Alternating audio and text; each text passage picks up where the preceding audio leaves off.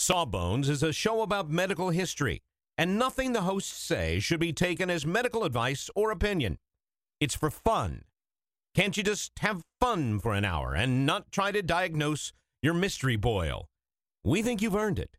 Just sit back, relax, and enjoy a moment of distraction from that weird growth.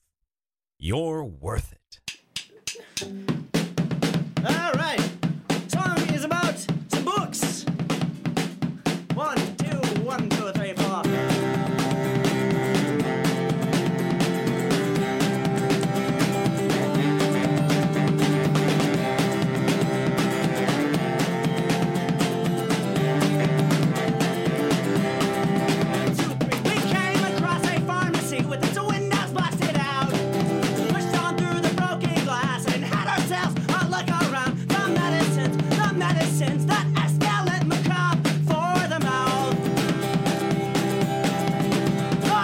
Hello, everybody, and welcome to Sawbones, a marital tour of misguided medicine. I'm your co-host, Justin McElroy. And I'm Sydney McElroy.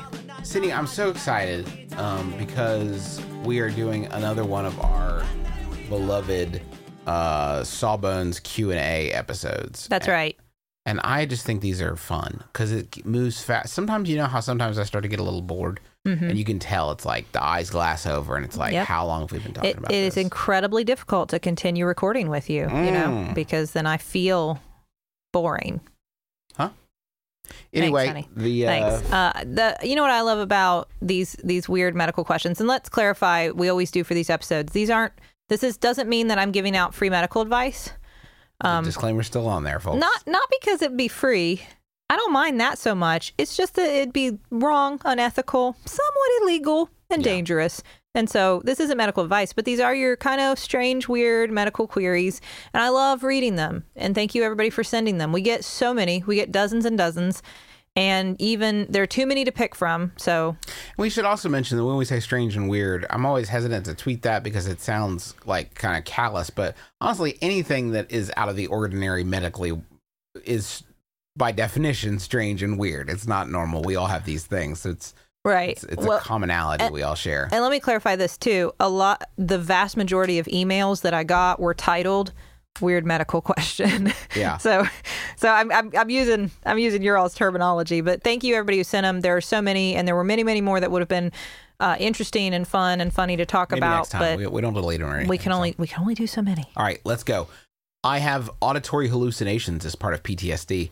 I've got great psych support and cope with them quite well, but I'm really puzzled what exactly happens and how do they happen?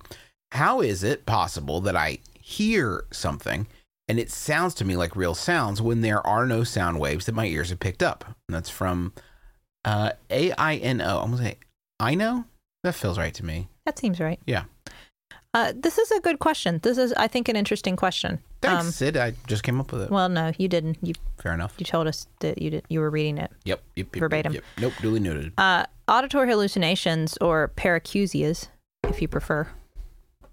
Which you probably don't. You probably prefer auditory hallucinations. I'm going to go with the one that I know what it means. Obviously, this is something that has been documented, since ancient times, because they're pretty easy to, explain that sense of what's happening. It's pretty easy to distinguish from other things in medical literature. We can go back to ancient Greek writings, and when people talk about, hearing voices that aren't physically present, it's easy to say that, okay, this must be what they were referencing.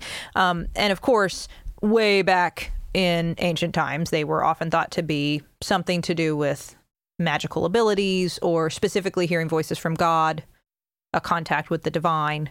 Obviously, that's not the case, but that was what they were taken as through a lot of the ancient literature. You would say that. They can involve any senses. Did you know that you can get hallucinations of any sense? Sense of touch hallucinations, sense of taste, sense of smell.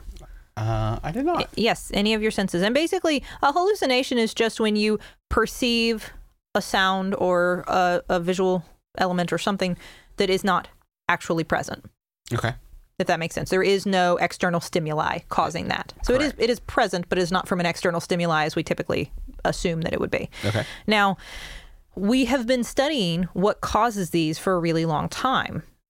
because it is a very interesting question. Why did these happen? And a lot of what we know is from functional MRI. Functional MRIs are, if you've ever seen pictures on like medical shows where they have images of the brain where different parts are lighting up, reds and greens and yellows and all different colors. And they're like, look, this part of the brain has lit up. And that indicates... if it's a cutting edge hospital, then it's always like a hologram that they can like rotate with their hands. Exactly. Yeah. We have those. Really? Yeah.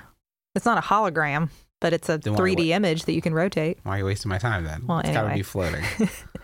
But it has to do with slightly different connections between the areas of the brain that are involved in speech and language perception, specifically what we call Wernicke's and Broca's areas. We all have these areas of the brain, and they're all supposed to be connected. Is that Paul Broca? Yeah, we've talked about before. Whoop, whoop! Hey, nice. Another shout out to Broca, as we do Broca? so often on this podcast. So in some individuals, these pathways appear to be a little thinner than we see in others who do not experience these hallucinations. And there appears to be, they light up more and interact more when you watch a functional MRI than they would in someone who does not have hallucinations. And we even see these patterns that will arise on a functional MRI in the brain that we typically associate with perception of an external stimuli. So this is the way the brain looks when a person hears an external sound, except there is no external sound happening, but we still see that pattern arising in the brain, which is why somebody would be perceiving a sound even though there is no external source. So basically what this boils down to is our brain has a lot of neurons, brain cells. They send these little electrical impulses through them that, carry through different pathways in the brain and create different thoughts and perceptions and actions and everything that we do. The wiring is just a little different. And because the wiring is a little different, some of those pathways that perceive sound or sight or whatever get activated even when there is no external stimuli to cause it. Okay. And does that make sense? Mm-hmm. Yeah. Or at least that's what we think so far. We're still studying this. Oh, There's cool. still NIH grants that help us fund research into why exactly does this happen, because the better we understand how and why it happens, the better we're able to treat it. Makes perfect sense to me. Yeah. I got another question here. Are patients going on WebMD and trying to diagnose themselves an actual real problem? And that's from Paul. Paul, everybody's going to say, I'm going to say, yes, it is a problem. And everybody's going to say, yeah, because you want him to come to you, doc. You don't actually. You're very busy. Well, I want everybody to have access to doctors whenever they need them. I would like you to be able to get home at a decent hour. So if you could just go for WebMD, I say. I do not advocate. I think there are lots of times where, there are things that we now have access to on the internet that can be helpful.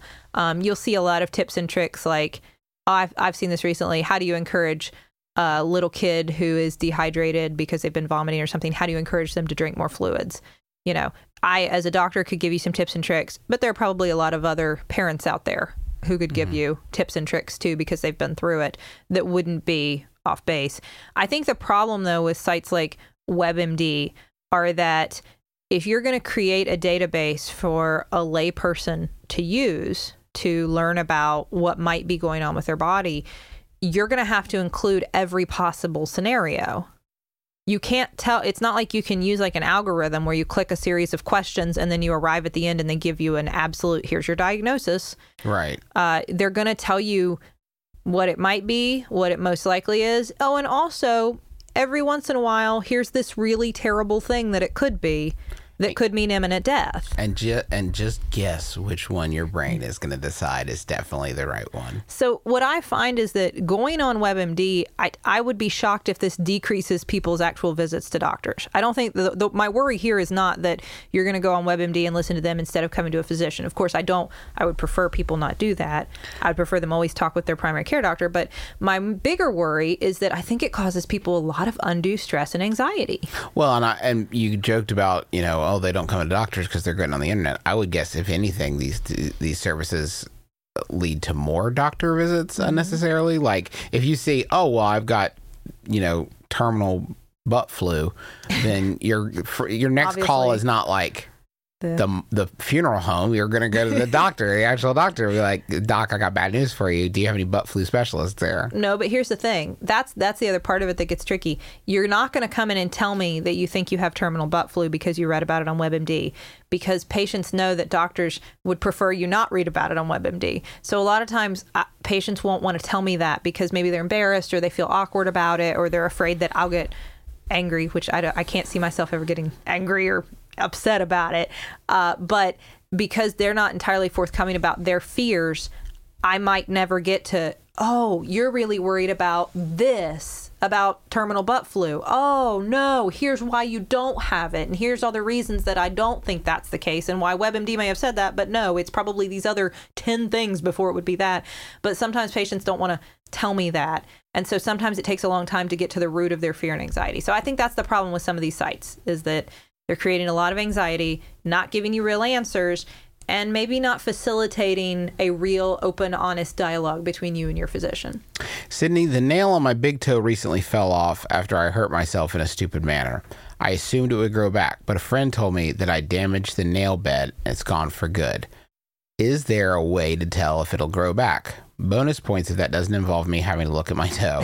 That thing is gross. My whole question is gross. I'm sorry. That's from EJ.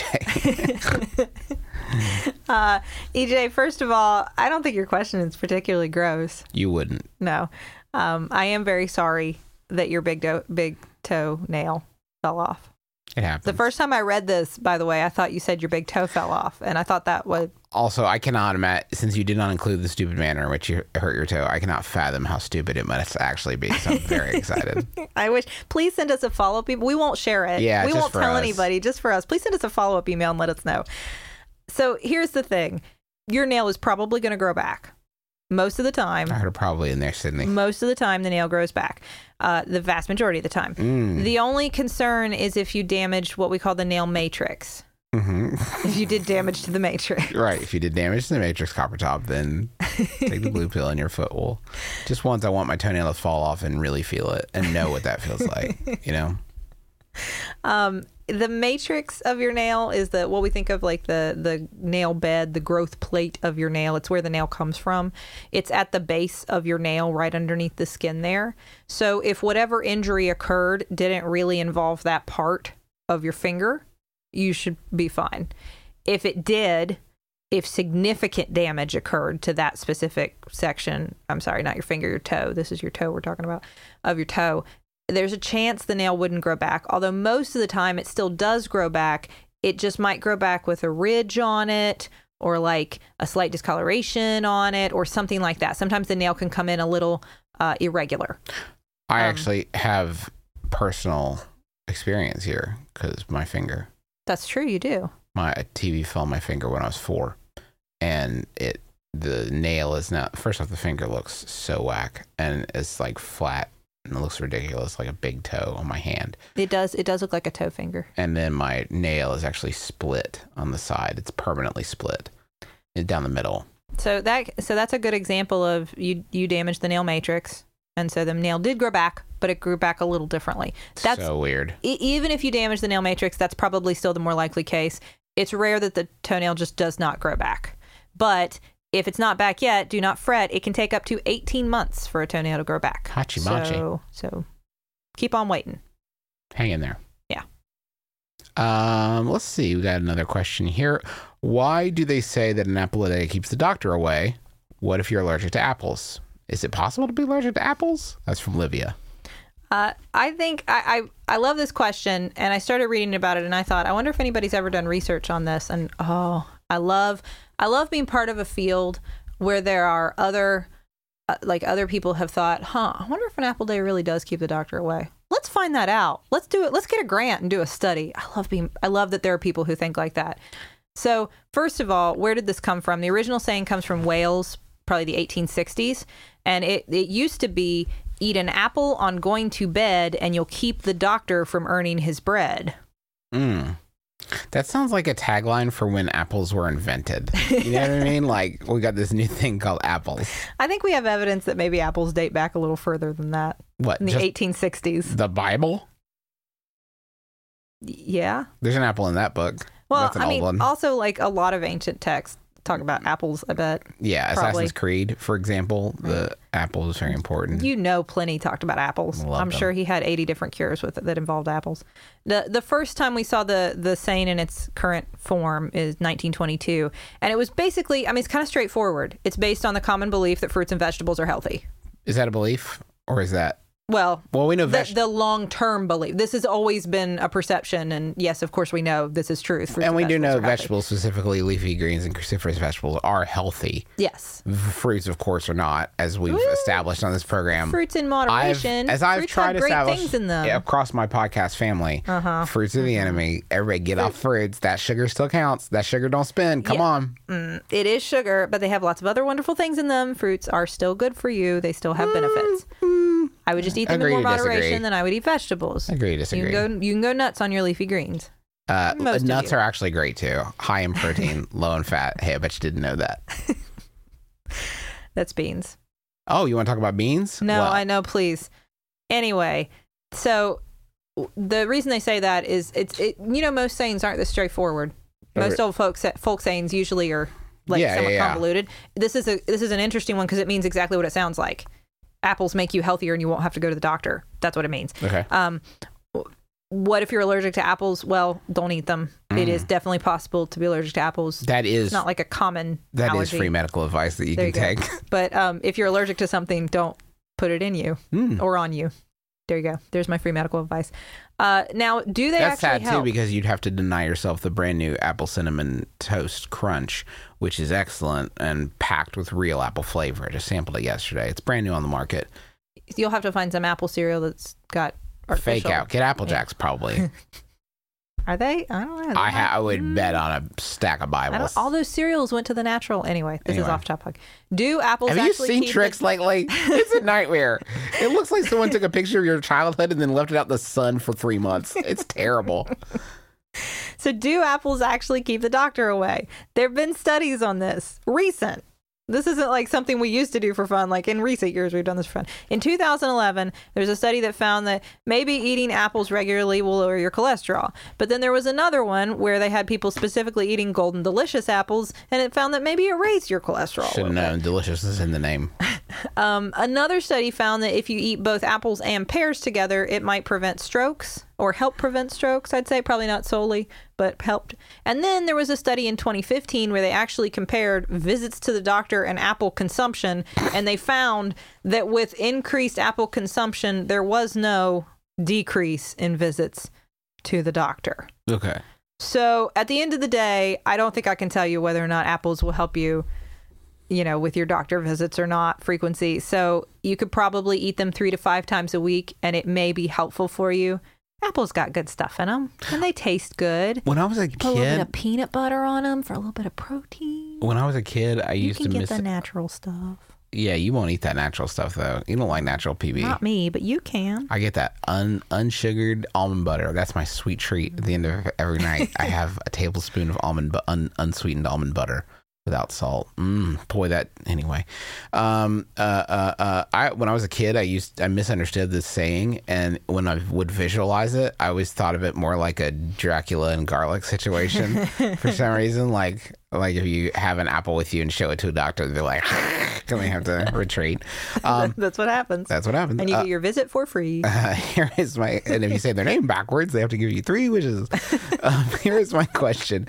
Movies always depict body parts dislocating or popping out of place, fingers, shoulders, etc. Very, very cliche. What other body parts have the ability to become dislocated, and what do you do to resolve this? That's from Don. From Don. So, first of all, yes, any joint could become dislocated. And all that means is that it has moved out of the socket where the bone belongs. Mm-hmm. Does that make sense? For sure. It is popped out of the place where it should be.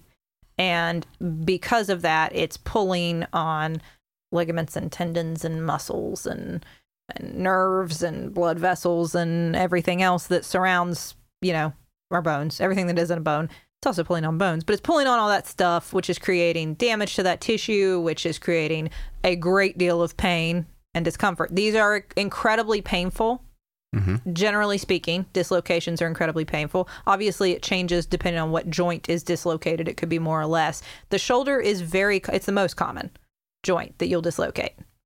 And it's usually just some sort of issue where you have hyperextended it or flexed it, moved it too far in a direction. And it has gone beyond the bounds of where your shoulder is meant to move. Okay. And then it has come loose. You can dislocate your fingers. You can dislocate hips, elbows, any joint.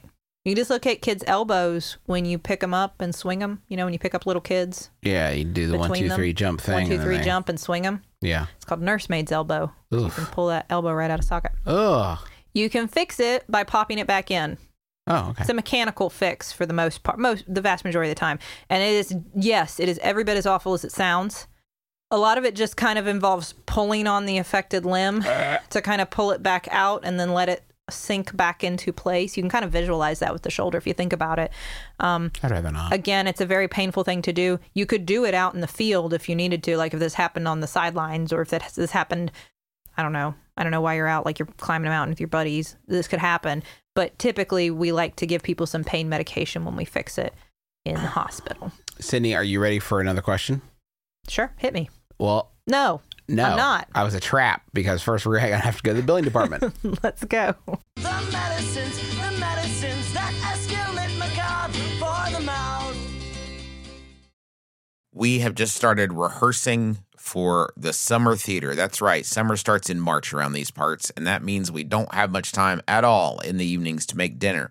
But we will not be just consuming Wendy's, although there will be some Wendy's consumed, but we are going to have a little extra help with Factor, which delivers ready-to-eat, delicious meals right to your door, and not like junky stuff you get out of the freezer aisle, whatever. This is real high-quality, chef-crafted stuff that in 2 minutes you're ready to eat it. I'm talking about some Southwestern-style turkey and mac.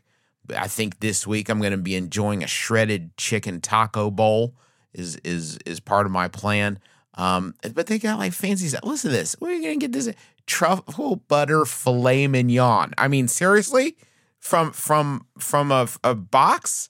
Pre-prepared? All I got at 2 minutes? I'm eating filet mignon? That sounds delicious. Yeah, it sounds delicious. And you can give these a try. And it's not just these meals. We're talking pancakes, smoothies. They got some great wellness shots that are surprisingly delicious. And the meals you just eat and eat. There's no prepping, cooking, or cleanup. Get as much as you need by choosing your meals every week. You're going to get exactly what you want. No surprises here.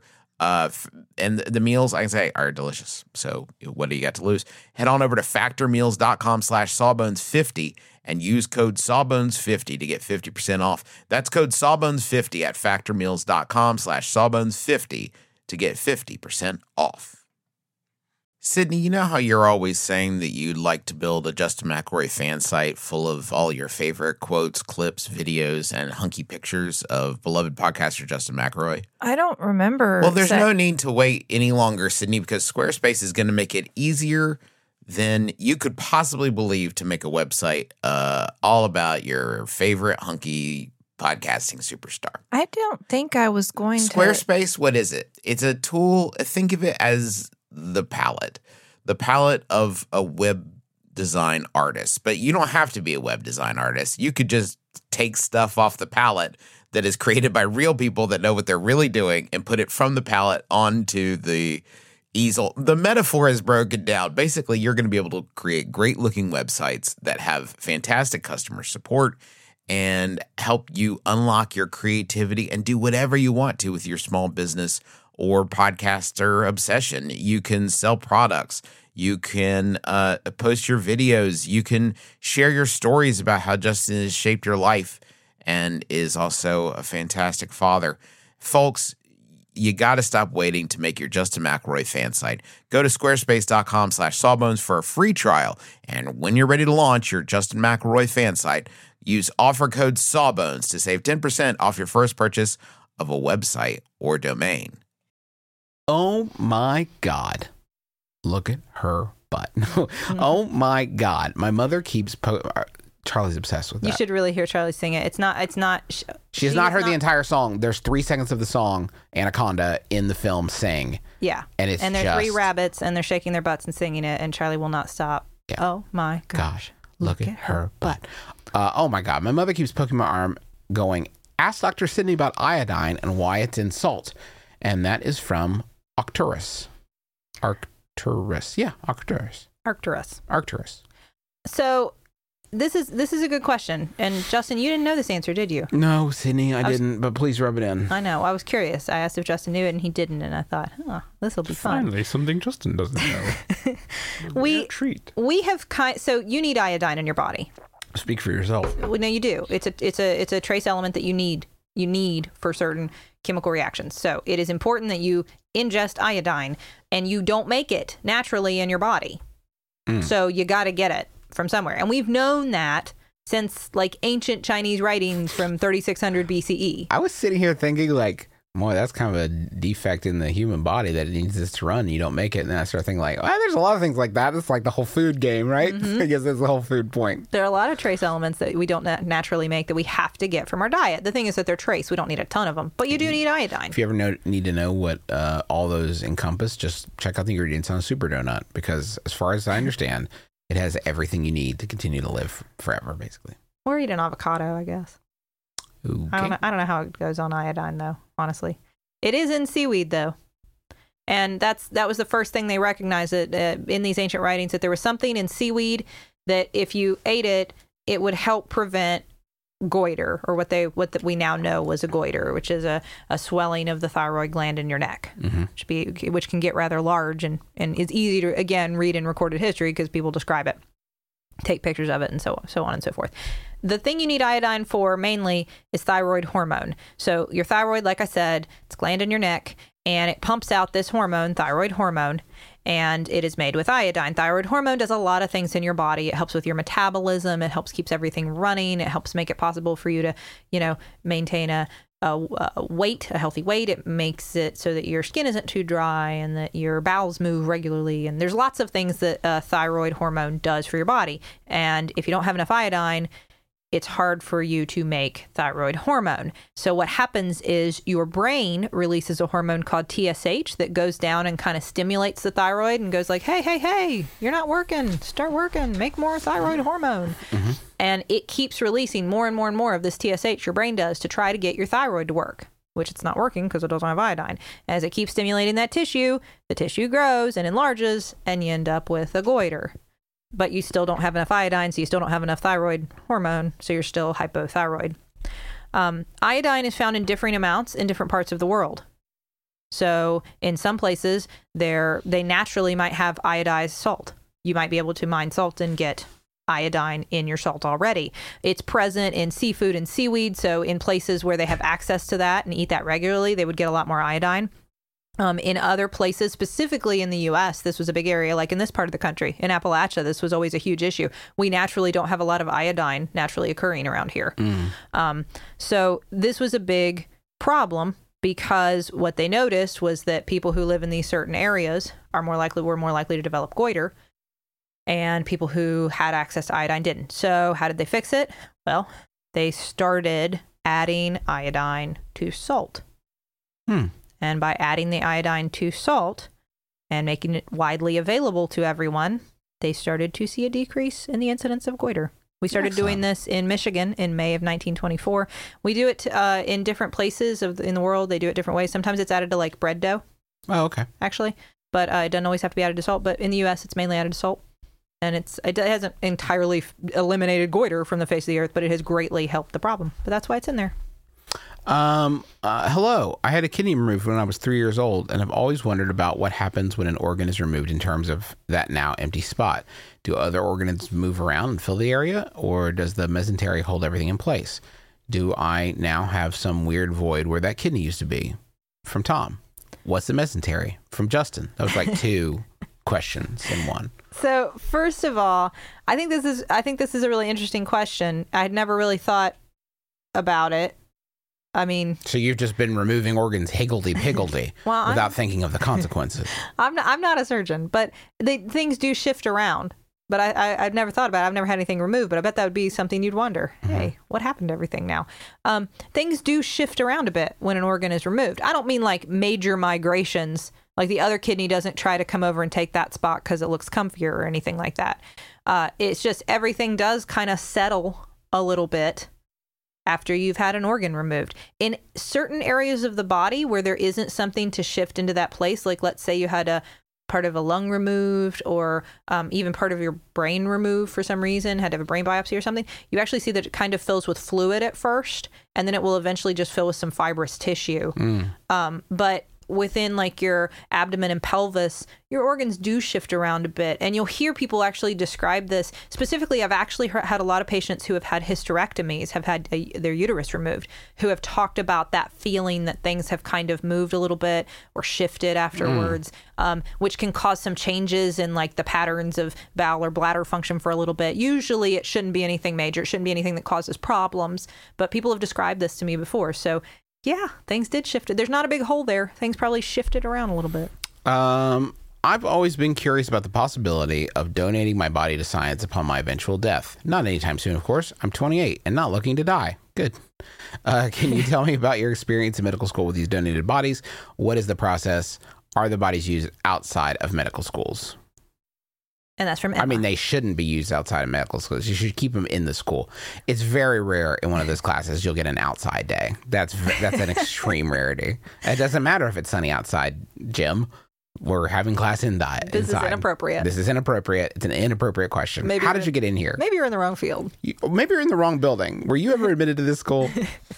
Emma, that's a great question. Let me tell you, first of all, that the first experience for a lot of medical students is anatomy class, where we learn about the human body firsthand from people who have donated their bodies to the medical school, to science. Is that in any way to try to separate the wheat from the chaff? Like, if you cannot hang with this, let's find out right now so you don't waste a bunch of time learning chemical reactions and what have you. I mean, let me say this. I do not think that is at all the primary purpose. I think that probably is also part of what happens.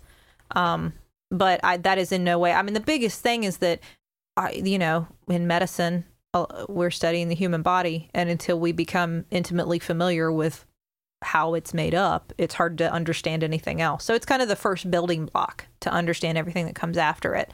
But yeah, I think there is a I guess it is kind of a way of, I don't want to say desensitizing you at all to it, but to understanding it in depth and having a better respect for it and being prepared for what you're really going to do. That you're dealing with humans and you're dealing with real lives and you're dealing with the human body, and that you have to have huge respect for that. And it starts from that first day in anatomy lab when you realize the sacrifice that somebody was willing to make for, well, not sacrifice. Not sacrifice, because it don't work like that. No, I don't mean like that. I mean the gift that they were willing to make. There we go. The huge gift that someone has given you.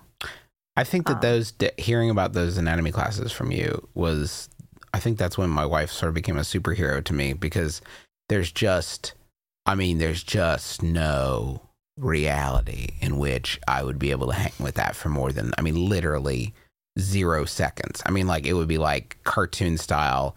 Where's the hole in the wall? Justin shaped hole in the wall. Like, no, cannot. And you would talk about it, and I was and am still in awe of you for that, because I can't fathom it. I'm glad people like you exist, but they ain't me. I really, if you try to think about it kind of as, I know this sounds very morbid, but if you'll bear with me, this is sort of my first patient, and no, I can't bring them back to life. I can't save their life, but by learning from them and by doing my best to respect them as I am examining, what we're doing and going through the process of anatomical dissection and everything. As I'm doing that, I am hopefully going to be able to take better care of every patient thereafter. So my as far as my experience in medical school with it is that I would say everyone treats it that way. Nobody is in there laughing and making jokes. Nobody is in there.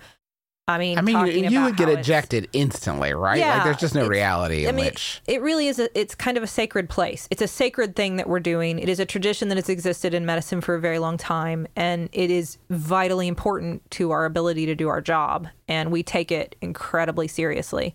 And I am so appreciative to everybody who has ever done that, and to the families and to everybody. It's just an amazing gift. It's an amazing gift. let me say this, if you donate your body to science, it could be used for other things than a medical school. There are lots of different research programs that necessitate, human tissue to do various, medical research to understand drugs working and procedures and all kinds of different things. So there are other places that those tissues can go scientifically than a medical school. You can donate your body specifically to a medical school. You can donate through a private organization who will, facilitate scientific research in various laboratories. There are lots of different processes for that. But I know that a lot of people who I think have a relationship with like our med school and our university and locally, there are people who are choosing to donate their body to our med school, to our community, for our students, which is an amazing, amazing gift. So the last thing that I will say about that is that if you are considering that, or if you are someone whose family has ever done that, please know that every scientist, every medical student, every doctor is so incredibly appreciative for that. And it's a wonderful, wonderful gift if it is something you're considering doing. We have time for one more question, Sydney. I'm really excited about this one, so I'm just going to go for it. My medical query dates back to high school, where I had an English teacher in grade 12. Please, this is an American podcast. It was 12th grade, who related a story to the class from his friend who was a paramedic and definitely falls under the gross category. So read on with caution. All right, listener, you have been warned. As he told it, a man was suffering from severe constipation and had not gone to the bathroom in some time. And as he became more and more constipated, the blockage moved up and up in his digestive system. When the paramedics arrived, they found the man had called them because he was vomiting up this blockage. What I have wondered is this really possible? How could someone get so constipated? What diet or drugs would have caused this? Is this just a story his friend was using to try to gross him out? Trevor Woodburn. So let me say... Go ahead. I just need a break. Sorry, Justin. It's all right. Unfortunately, Trevor, this is really possible. Hachi-machi. Oofa-doofa. No, his friend was not just trying to... Well, his friend may have been trying to gross him out, but he did not make this story up. This is possible. What I would say is this... I mean, was it diet? Was it drugs? This person probably had what we would consider a bowel obstruction. So that's beyond just constipated. Stool isn't moving along like it should. Something is blocking the passage of stool. It's not moving. And if stuff doesn't move long enough, it does back up, and you begin to get pain, and you begin to get nausea, and you begin to, this results in reverse peristalsis, meaning waves going the opposite direction, and sooner or later you will throw up, and yes, that material can start to look somewhat feculent. That's a pretty word. Is it? Folks, that's going to do it for us here on Sawbones this week. And I'm very sorry for whoever had to experience that. That's a terrible thing to have experience, and I hope that they were able to fix whatever caused the blockage and that this person is okay now. Well, they'll never be okay, Sydney, but maybe they could try to move forward with some semblance of a normal life. My thoughts and prayers are with them. Anyway, this is going to do it for us for Sawbones this week. Thank you so much. Hey, I wanted to mention, because we haven't mentioned it in a little bit, we are going to be performing at the Philadelphia Podcast Festival very soon, and we would love if you would come join us. There are a few tickets left for that show. It is going to be Sunday, July 16th. Doors at 1:30. Show is at 2 p.m. It's an all-ages show. Tickets range between $22.50 and $24.50. It's going to be at the Trocadero Theater. And you can get tickets now if you go to bit.ly/SawbonesPhilly.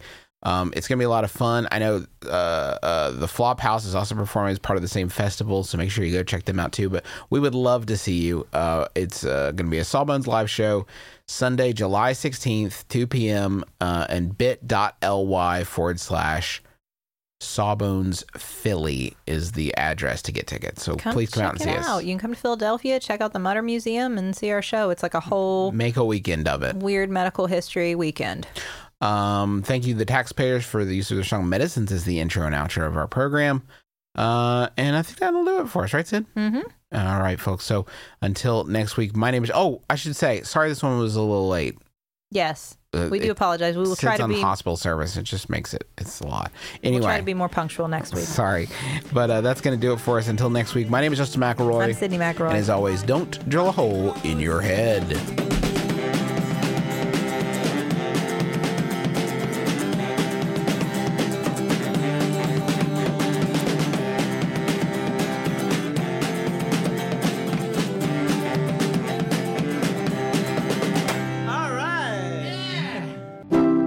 MaximumFun.org. Comedy and culture. Artist owned. Listener supported.